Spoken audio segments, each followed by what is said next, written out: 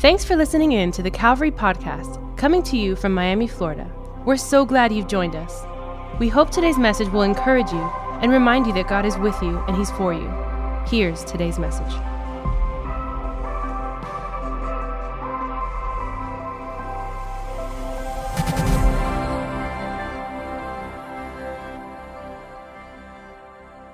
Church, come on, can we make some noise in the comments?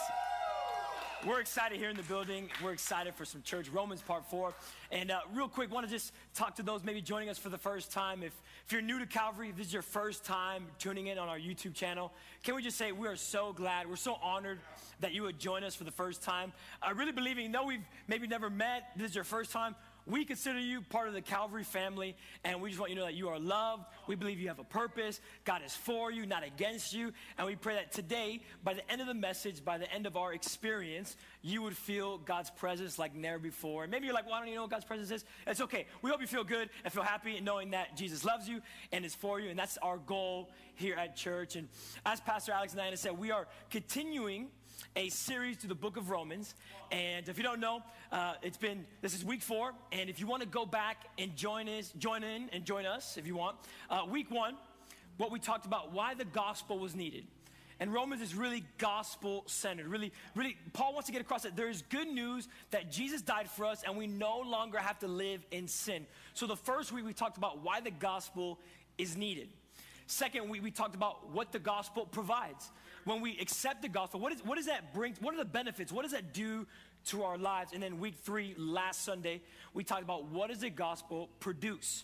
That once we're saved, once we accept the free gift of salvation, what happens? Like, how does our life change? How do we respond? What's our behavior like as Christians? So I want to encourage you, these sermons are incredible. How we break down the book of Romans is super practical, super easy. And I want to encourage you, share it with your friends, go through it again with your connect groups. Let's make sure we're following along and making sure that we are learning what God has for our life through Romans. And I really believe that part 4 is going to be no different. There is a lot of context, there's a lot of stuff going on in these 3 chapters, but I really believe it's a very basic premise that Paul wants to get across. So if you have your Bibles, we're going to be in Romans chapter 10, verses 1 through 13. But I want to give a little bit of context. So while you're going there, no rush, I'm going to let you know what's happening with these 3 chapters. And Paul, he is a passionate man. He loves his fellow Jewish people. And what's happening right now in this section of the book of Romans is you have a conflict happening. You have the Jewish people, which are God's chosen people, are upset that Gentiles, which means non-Jew, people that were not Jewish, are getting saved. You see, once Jesus came down to earth, down on the cross for our sins, rose up from the grave, and we believe he's alive today. Once he did that, once he fulfilled his prophecy and his mission, the cross was for everybody, not just for the Jewish people, but for every single person that calls on his name. Now, the Jews were not happy about that. We're God's chosen people. How can they get saved? They're not Jewish. And so there's that tension. And then Paul's also talking to the Gentiles who are saying, hey, look, you see that self-righteousness that the Jews have? You see that pride, that hypocrisy? I want you guys to stay humble because I don't want you to fall under that same mentality. And so Paul's just trying to maneuver all these emotions. And really the main focus for Paul is this, and his main concern is that his heart is broken because his people, the Jewish people, the chosen people of Israel, have rejected Jesus. Jesus came down to earth and he was rejected by his own people. And Paul now is saying, no, I have to fix this. My people, they don't realize that they're not really free, that the laws and religion is not the way. They need to accept Jesus. So through these chapters, his heart is breaking and he's arguing and he's advocating that Jesus is the only way. I think a lot of us can learn from these chapters. And so if you have a title, or if you want to write a title for your notes, the title of my talk is, Did I Mess Up My Future? Did I Mess Up My Future? And that'll all tie in together as we read it. And we're going to be in chapter 10, looking at verses 1 through 13. We're going to see all the chapters, but I believe this section here in chapter 10 is really the heart of what Paul is trying to get at through these 3 chapters. And it says this: Dear brothers and sisters, the longing of my heart and my prayer to God is for the people of Israel to be saved. I know what enthusiasm they have for God, but is misdirected zeal. Paul was somebody who was he was so passionate about religion that it got him to the point where he was murdering Christians because he felt like their message was incorrect to his. So he knows what it is to be passionate for the wrong thing, and he sees it with his people, and he says this, for they don't understand God's way of making people right with himself. The people of Israel were refusing, they were refusing to accept God's way. They cling to their own way of getting right with God by trying to keep the law. For Christ, he's already accomplished the purpose for which the law was given. As a result, all who believe in him are made right with God. Jesus did all the work. Now we can accept salvation freely. Verse 5, for Moses writes the law's way of making a person right with God requires obedience. You have to obey the laws. But faith's way of getting right with God says, don't say in your heart who will go up to heaven to bring Christ down to earth, and don't say who will go down to the place of the dead to bring Christ back to life again. In fact, it says the message is very close at hand and is on your lips and in your hearts. And that message is the very message about faith we preach. Underline these next two verses because they are the epitome of the gospel, what it means to be saved. And it says this, verse 9, if you openly declare that Jesus is Lord and believe in your heart that God raised him from the dead, you will be saved. There is your answer to salvation. You'll be saved if you believe and confess, not laws, not religion. For it is by believing in your heart that you are made right with God, and is openly declaring your faith that you are saved. As the scripture tells us, anyone who trusts in him will never be disgraced. Jew and Gentile are the same in this respect. They have the same Lord who gives generously to all who call on him. For everyone who calls in the name of the Lord will be saved. And that's a good spot to say amen and praise Jesus a little bit, because all are welcome at the foot of the cross. Jesus is for everybody. And that's what Paul is trying to get at. But here's the thing. The Israelites have a past, and their past has come back to haunt them.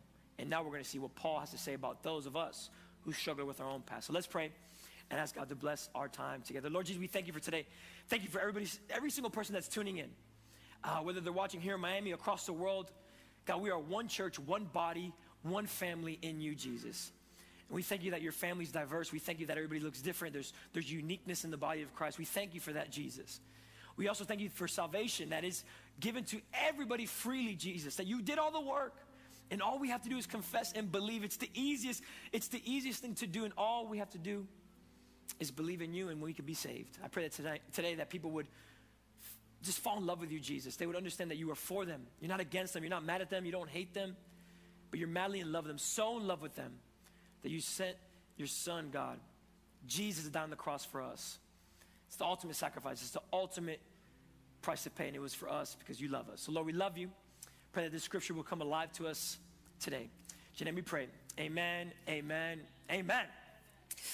I love video games. Can I just confess that? I love video games. I'm 30 years old. I love video games. You can judge me. It's okay. It's all right. I'm secure in what I love and what I don't like. So here's the thing. Video games for me, it was my pastime. It was something I grew up with. I mean, my childhood was Super Mario Kart, Super Smash Brothers, Guitar Hero. Like, I legit thought I could play the guitar just because I could play Guitar Hero. Like, I was so fascinated with video games. I love playing Madden, like NCAA. But my favorite game growing up was Pokemon. And Pokemon had that famous, Kenny, you know that how it goes. What is it? Gotta catch 'em all, Pokemon. Okay, you don't know. You're gonna leave me up here to dry. Okay, that's fine. You know it, Kenny. I know you know it.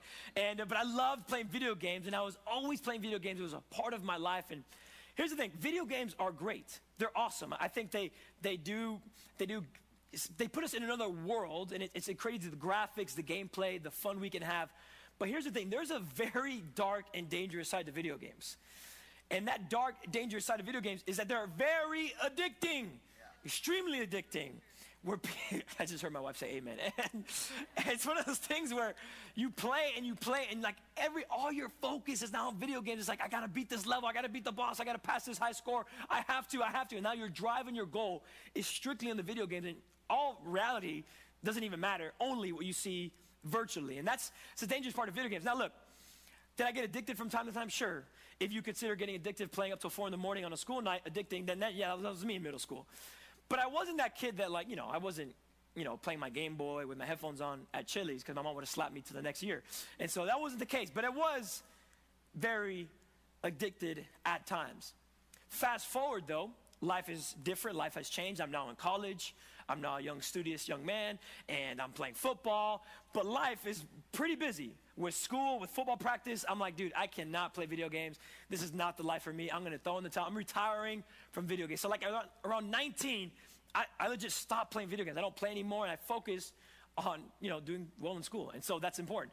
And so I focus just on going to school and making sure football is successful, and that's it. But now I graduate, I get involved in ministry, and life continues and continues. But now at the age of 27, the idea of playing video games again is brought back into my life by my good friends, Kenny Blanco and Mikey Collazo, who are actually on staff here. And iron sharpens iron. And so here's the thing. They would, every time I would see them, like every single time, it was like, bro, when are you gonna get, Kenny talks, bro, when are you gonna get a PS4? Like, when's it gonna happen, dude? Like, you gotta play with the boys. Like, it's gonna be awesome.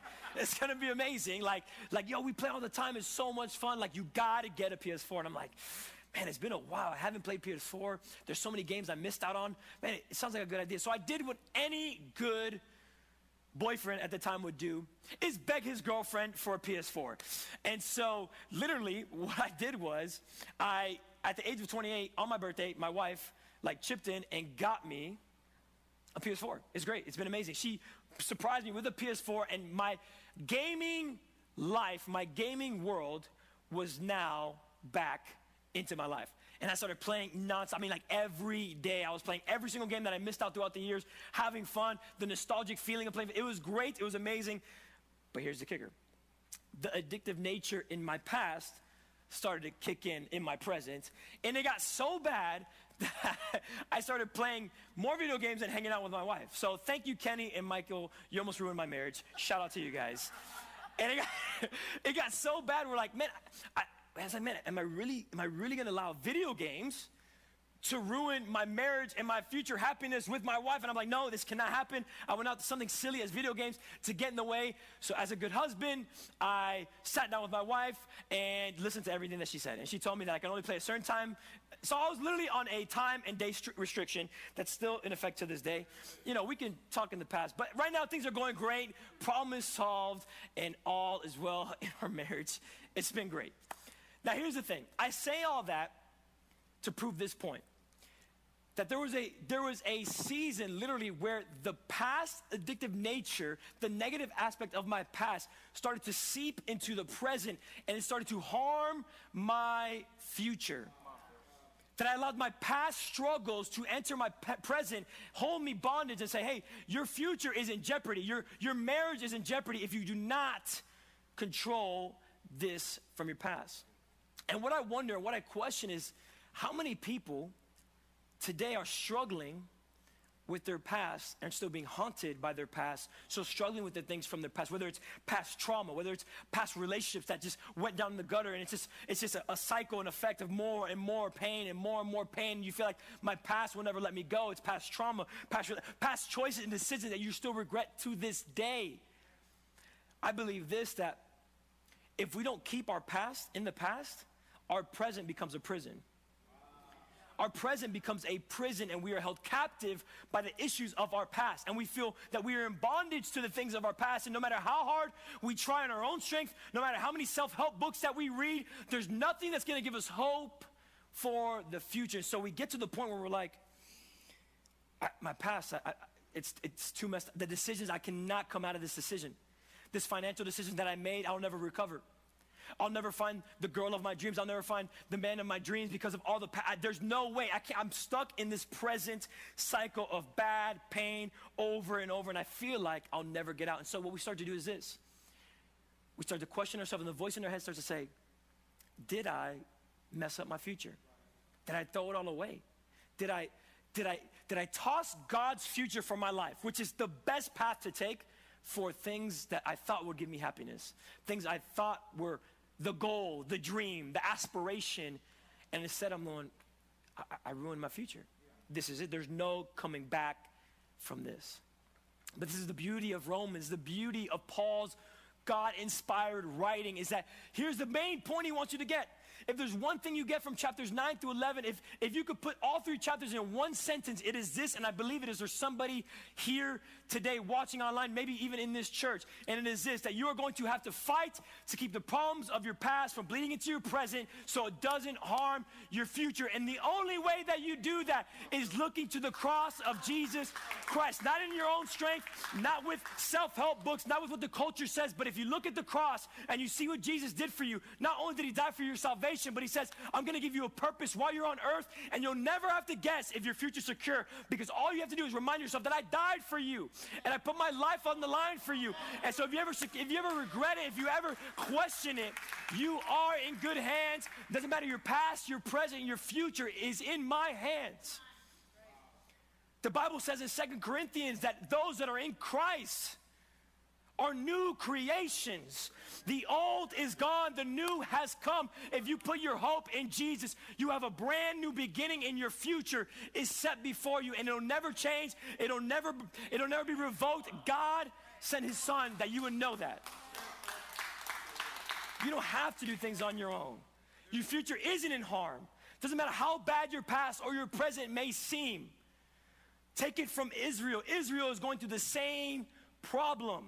The nation of Israel, the great nation of Israel, now is in a cycle where their past has come to haunt their present, and their future is now in jeopardy. And they don't even know what's going to happen. Are we still God's people? Are we still chosen? Is he going to bless us? Is he going to take away his promises? Because of the past now seeping into their present. If we were to break down chapters 9 through 11, it would go something like this. Paul is writing in chapter 9 to Israel's past. And their past can be defined as a self-righteous past. That the people of Israel were so self-righteous, so stuck on doing things their own way, that when it comes to chapter 10, that self-righteousness now turns into rejection. And they use that self-righteousness to say, we don't need Jesus. You could keep Jesus over there. He can help whoever he wants. But the Jews, we're already saved by birthright. Because we're born Jewish, we're saved, so we don't need Jesus. So that self-righteousness, that puffed up spirit, made them reject the gospel. And in chapter 11, it's what's our future? Did we mess this up? Are we too far gone? Is there no hope? Are we lost forever? And so what I would like to do is break down each chapter and see how that can pertain to our life. How can we learn from the mistakes of our past? How can we get better in our present, but ultimately have hope for the future in Jesus Christ? And so we're going to start in chapter 9, and I pray that you would take some notes, because again, we're going to talk about a lot, and I pray that you would just take this time to really lean out, that you expect the Spirit to speak to you. Chapter 9, I mean, we have to ask the question, well, if chapter 9 is defined by self-righteousness, what is the genesis of that feeling, of that hypocrisy, of that pride? Where did it come from? Where did that self-righteousness spawn out of? And you see, Paul talks about it. Literally, he uses this idea that if the Jewish people are God's chosen people, and being God's chosen people has benefits, how would that make you feel? We all love benefits. I love the benefits I get with Amazon Prime. I love that I can get super fast shipping, and I get amazing TV shows, all for $13.09. Exactly $13.09. And how do I know that? Because I'm on it all the time. And so that's the thing. We love benefits. We love being able to get hooked up with things that we don't deserve, that we know we can get. And here's the thing. That gets to the Jewish people's head. Look what it says in Romans 9. Paul uses the example of Moses in the Israelites and Pharaoh and the Egyptians. And he says this, verses 15 through 18. He says, for God said to Moses, I will show mercy to anyone I choose, and I will show compassion to anyone I choose. So it is God who decides to show mercy. We can neither choose it nor work for it. For the scriptures say that God told Pharaoh, I have appointed you for the very purpose of displaying my power in you and to spread my fame throughout the earth. So you see, God chooses to show mercy to some, and he chooses to harden the hearts of others so they refuse to listen. So here's the gist of what Paul's saying. He's saying the Egyptians and Pharaoh were sinners. Moses and the Israelites were sinners, but they were treated differently. Pharaoh and the Egyptians were judged and they were punished. Moses and the Israelites were shown grace. Both sinned, both fallen away from God. Literally, the Israelites were worshiping a golden calf. They weren't even worshiping God. They were God's chosen people, and they should know better. But yet God, because he chose them, gave them what we call a term that I want you to write down. It's called grace election. They were elected by God as his chosen people, and that grace election gave them an escape whenever there was a mistake, whenever something did happen, not treating like everybody else, that God would give Israel, the people, the Jewish people, a way out no matter how bad they sinned, because they were chosen, they were elected. They had special favor and grace over them. So can you imagine having grace election over your life? So no matter what you did, it's like, well, I'm God's chosen, we're God's chosen people. We can't mess up. We can't lose, because we know that there's always going to be an escape door for us to get out of it, and God's not going to treat us like everybody else, and so we're good. And so you can imagine they're like, oh, you're not God's chosen, you're not God's chosen, and that self-righteousness spirit starts to go up and up and up. And here's the thing about self-righteousness. You would be the last person to notice it. We all can get self-righteous. And I think some of us are struggling because the decisions in our past were created with a self-righteous attitude. That I can do this. I have the answers. I know where to go. And guess what? A lot of us, we walk into, like, here's the thing. You can be a believer and you can be a non-believer and still struggle with self-righteousness. We think self-righteousness is a Bible term, but no, self-righteousness is something we all deal with. Some of you go into work and you go into the office, you're like, yo, how did Martha get a raise when I have more sales than her? Like how, like we all just judge other people, or it's like, yo, why is Calvary going online? Elevation does it better, so I'm gonna watch their service. And you just judge, criticize. But in reality, you're blind to what you're feeling, which is something that you don't even like about yourself. Here's the thing, I think a lot of us are like this illustration I'm about to share. There was a grandpa who went to go visit his grandkids, and his grandkids decided to play a prank on him. And so the grandpa, he's taking a nap. You know, grandpa's taking naps, not normal. I mean, not out of the ordinary. He's just hanging out. And so they decide to put Limburger cheese on his mustache. See this mustache right here? This nice one right here? Yep, just like that. And if you don't know anything about Limburger cheese, all you need to know, it smells horrendous. It's awful. I don't even know if it tastes good. I smelled it before, and I almost threw up. It's that bad. And so they smeared it on his mustache. And so grandpa, he's taking a nap, and he wakes up like, whoa, what's going on here? And he's like, this living room stinks. Like, it stinks in here. Like, what is this smell? So he gets up from the living room. He's cranky from his nap, from being woken up from that. He goes to the kitchen. He goes, this kitchen stinks. Like, why is everything stink? He's like, I can't do it. I can't be in this house. The living room stinks. The kitchen stinks. I'm going to go outside. I need some fresh air. Grandpa goes outside. What? The whole world stinks. Like, why does everything stink? And that's the thing about self-righteousness. We think everything around us stinks, and we judge other people, and we look at other people like, you stink. But in reality, we are the ones that stink. And we don't even see it. And we blame other people for our bad decisions, for our mess-ups, our failures. And we're like, how did this person affect my life like that? Why did they do that? Why am I like this? It's their fault. It's her fault. In reality, we need to look at ourselves and stop blaming people for the past that we made and say, you know what? I'm going to break away from that past and believe that if I surrender my life to Jesus, he will step into my world and affect my present and affect my future, because I can't do it on my own anymore.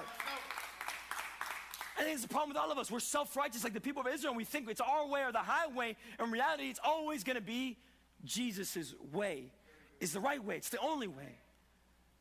Here's the thing. That self-righteousness you're struggling with right now, you cannot remove it in your own. It's impossible. It's impossible. You need the power of the Holy Spirit to come into your life and start to come in here and start changing some things around. Start changing how you feel about people. Start shaping your language and your actions to be more like Jesus.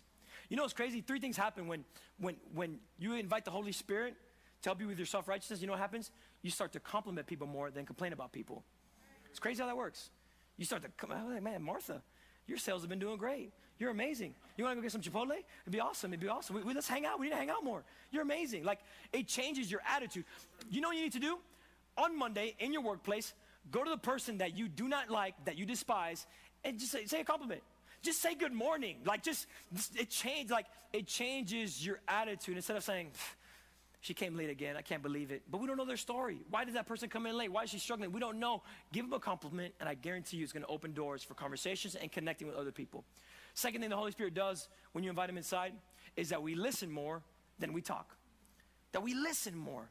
It's like when you're self-righteous, you're a big time talker. You talk your way. It's like, okay, I get it, your story, it's awesome. Can I tell you what I'm struggling with? Can I tell you with what I'm dealing with?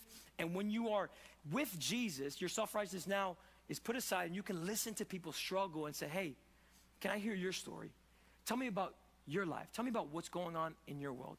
And then third thing is that we stay humble or we get humbled.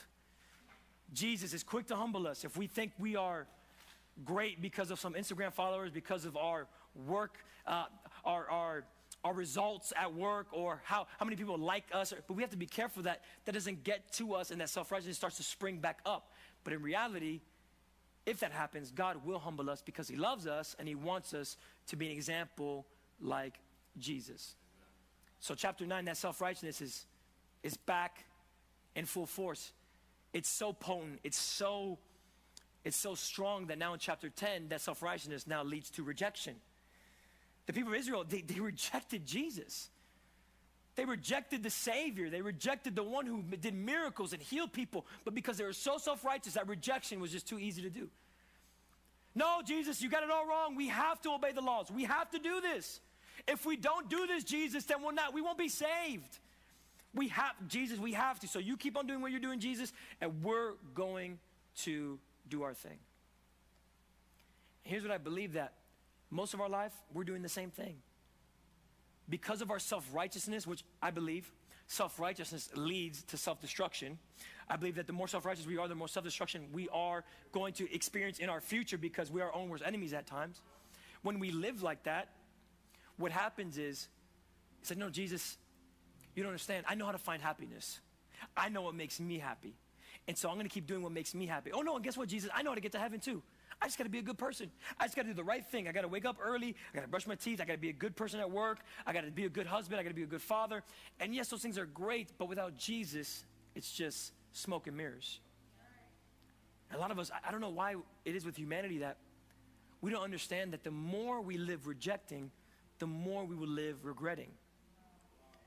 We would keep rejecting, and we reject. It's like, no, Jesus, no, not today, not today. No, I got to go to the club, Jesus. No, because if I accept you, Jesus, I can't go to the club no more. I can't go. I want to keep clubbing.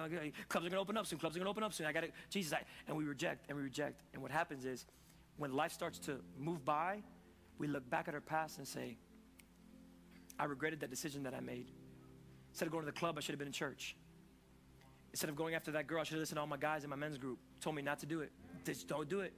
But we reject. And we reject because that self-righteousness bleeds into our present. Humanity, we're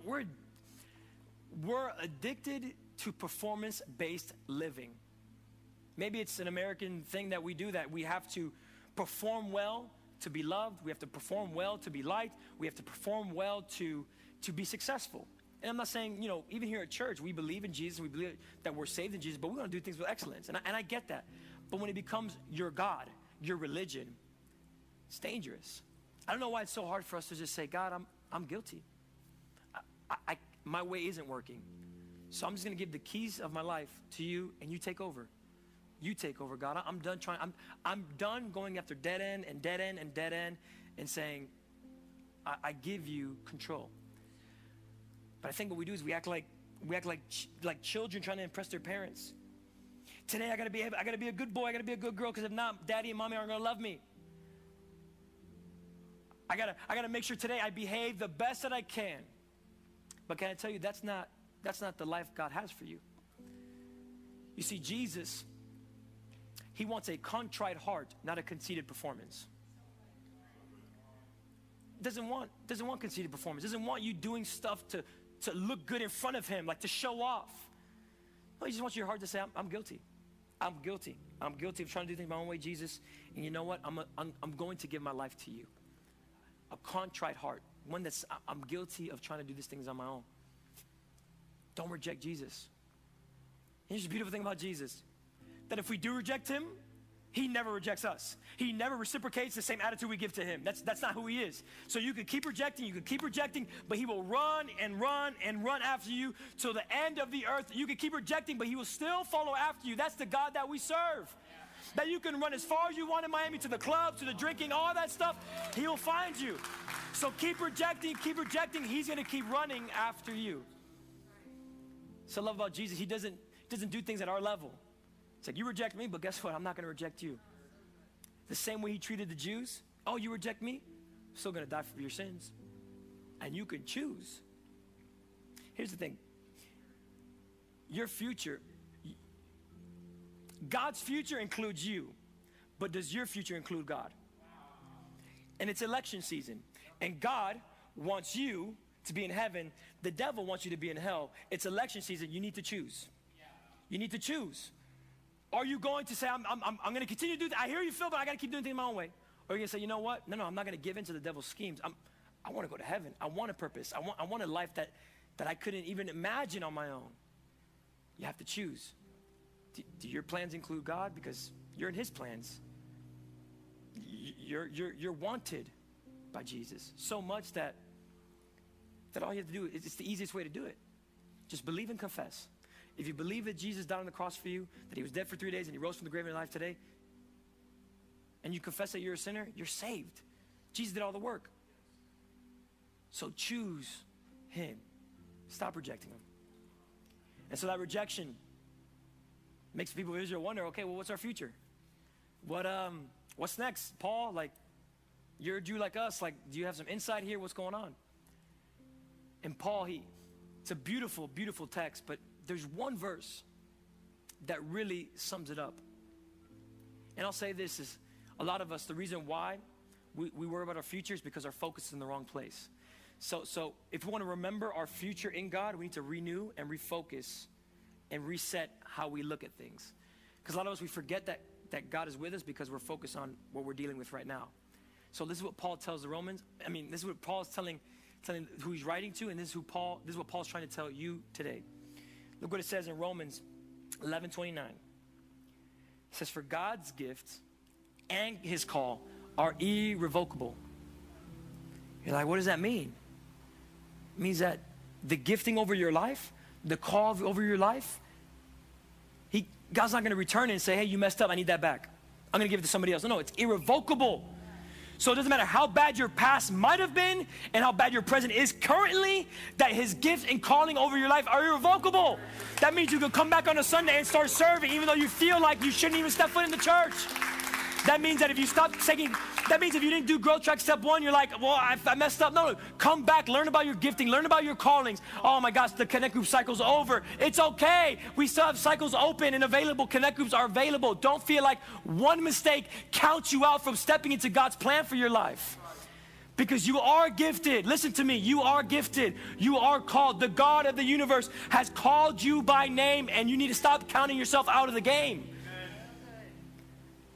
If there's anything that Paul's trying to say with chapter 9 through 11 is that look at the example of Israel. They were self-righteous. They rejected me, and I still kept my promises, and I'm still going to keep my promises. So what makes you different? Why would I keep my promises with them and not with you?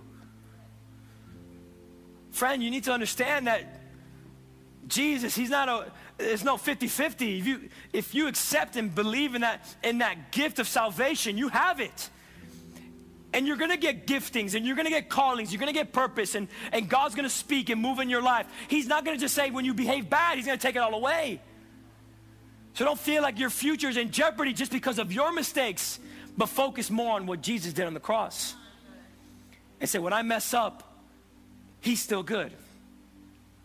When I'm a mess, he's still good. When I'm messing up and I'm in a cycle of sin and I can't break free and I'm doing something I know I shouldn't be doing, he's still with me. And so what does the book of Romans chapter 9 through 11 tell us is that no matter how bad it gets, God's with you. No matter how bad it gets, and right now maybe you feel like it's over. You feel like the world is ending. It's just, there's no way. You feel like I feel you don't even know how bad I messed up, and you don't even know what's haunting me today. Yeah, you're right, I don't know. I don't know what you're going through. Probably might not ever know. We might not ever even meet. I don't know. But I know this. If you were to meet me and tell me how bad it is, I would still tell you the same thing I would tell you today, is that Jesus can beat it. Jesus can defeat it. Jesus can save you. Jesus can heal you. Jesus can be with you. Jesus will not forsake you. And so I don't know what it is, but what I do know and what I believe that I'm willing to die for is the fact that Jesus will help you with it. He will. Don't know when, don't know how, but it's going to get done. Because this book right here is full of examples of how Jesus was with his people and how he's with us. Promise after promise after promise, from Joshua to Moses to every hero we look at. Not one promise was broken, because that's not the God that we serve. So just because he did it for the people of Israel doesn't mean he can't do it for you, because he wants to. Jew or Gentile, saint or sinner, Jesus is with you. And so we're going to pray. We're going to pray for those. Maybe you feel counted out, and you feel like your life is anything but Christ-like. And you feel like, there's no way I can serve when we reopen. Oh my gosh, I'm reopening. I want to go back to church so bad, but I can't. Oh my gosh, I've messed up for 7 months. I've been in a sinful life. Oh, there's no way I can step foot in the church. There's no way. Can I tell you, you need to break that thinking right now in the name of Jesus. We need the church. We need you. Because Jesus chose you. You are not plan B. You are plan A. God's hope for humanity is in his people, and you are part of that plan. So we need you, friend.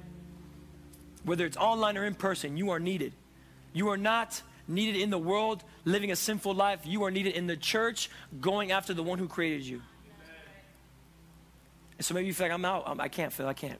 I just want to pray the Holy Spirit would just speak over you, would heal you right now, would touch your heart. And you will make a decision that when we do reopen, you're ready to join team. You're going to be in a connect group. You're going to start getting serious about your Bible reading plan. You are going to change because you know what it is to be haunted by your past. And you're going to make a decision today not to go down that way. And so, Lord Jesus, we come before you. Just like your word says, Jesus, your promises, you're going to keep them. You always keep your promises. And I pray that that knowledge, that truth would be made real in the lives of every single one of us, especially those that are doubting, that are questioning, that are so focused on what's happening right now that is negative and disruptive. That, Lord Jesus, that you would renew their mind. Renew it. Give them a fresh renew. That they would capture these thoughts and give them over to you, Jesus. That you would replace them with thoughts of hope, of courage, of reminding them of their calling over their life. I pray that they would understand that they are never too far gone to come back to you, Jesus. That your death on the cross is not revoked over their life. That you still died for them, you still love them, and you still want to use them.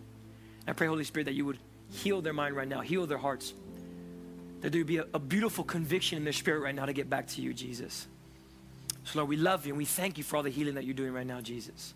In your name we pray. Amen, amen, amen. I want to pray for one last group of people, and maybe you don't even have a relationship with Jesus. You're living a life full of rejection. Like, there's no way, Phil, I can't do it. Can I tell you that you can go after everything that this world has to offer, and you'll never be happy. Never be happy. Something that came to mind, I remember one time I read this quote, I think Pastor Alex sent it to me, it's by Jay-Z, and he was talking about this concept of no matter how much money you make, no matter how many millions and millions you make, it can't buy happiness, no matter what. And this is a guy who's married to a billionaire who's never going to be stressing the rest of his life, and here he is hinting that there's some days where he's not happy fully. And so you can use every excuse in the book, whether it's money, whether it's alcohol, whether it's women, men, whatever the world has to offer. Put it on your plate, still not going to fill you up. It's not going to fill you up. But what is what was designed to fill you up is Jesus, a relationship with him. A relationship with Jesus is what you need. It's what you're looking for. It's what you're hoping for. It's what you may not know that exactly what it is, but you feel it. You're like, I need something. I don't know what it is. Can I tell you? It's Jesus. It's Jesus Christ. Jesus, he died on the cross. We've been talking about the cross all day. Maybe you don't know that there was a cross. It was a form of torture. And here's a man who was blameless, perfect. He was God in human form, the Son of God. Yet he saw me, he saw you, and he saw the sin in our life that he knew we could never get rid of on our own. Because here's the thing, the wages of sin is death. To defeat sin, we'd have to pay with death. Our death. You and I would have to die for our sins. And Jesus, because he loved us, said, no, I can't have my people The ones that I love go through that. So I'm gonna reverse and replace, and I'm gonna take their place. So Jesus, he came down to earth, he died on the cross. He was dead for 3 days, but he rose from the grave. We believe that Jesus is alive today. And he's speaking to you, and he's calling you. And all you have to do, like we talked about today, is confess and believe. So you want to accept Jesus? You want to invite him to your heart? It's the best decision you can make. All you have to do is say this prayer with me. And this prayer is acting out what the Bible tells us. We are saying a biblical prayer where there's confession and believing. And it's a repeat after me prayer. It's going to be super easy. And everybody in the church here in the building are going to repeat. As a family, we're going to repeat it with you. And so come on, friend. This is amazing, amazing, amazing step that you're taking. And it's an honor to be able to lead you in this prayer. And it goes like this. Lord Jesus, I open my heart, invite you inside to be my friend, to be my Savior, to be my God. Forgive me of my sins. Wash me clean. From this day forward, I believe in you, and I'm going to follow you all the days of my life. I thank you, and I love you. And all of God's people said, come on, can we give everybody make some noise for every single person that made that decision? And I want you to know that all of us in here in church are celebrating your life. We believe in you. We're so pumped for you. We love you so much, and we believe the call over your life, believing that you just made the greatest decision of your entire life, that you are now saved, you are now cleansed, you now have Jesus living with you. And the beautiful part is we're going to go to heaven one day. But the best part is that he's not done with your life right now, and God has a purpose for you. And here's what I want to do. We want to help you on that journey, figuring out what God's call over your life is. And one of the best ways of doing it is getting your own Bible. And here's what we want to do. We want to hook you up with a free Bible. So all you have to do is text DECIDED to 33222. It's going to take you less than a minute. You can do it right now. You can interrupt me right now and start texting and start typing. Because here's the thing. We're going to have somebody reach out to you and get you a free Bible. It's a super easy read, easy reading Bible. Oh my God, I'm stumbling. It's an easy to read Bible. And we want to make sure that we get it in your hands. It's got a bunch of resources, and it's going to bless your life. And so, church, I hope you were blessed. Hope that you continue on this journey of Romans with us. Next Sunday, we're going to continue. Invite a friend, subscribe. But hey, we're going to party. We're going to celebrate. So join us. Don't leave right away. Join us for our post-service party. It's going to be awesome. Love you, church. We'll see you next Sunday.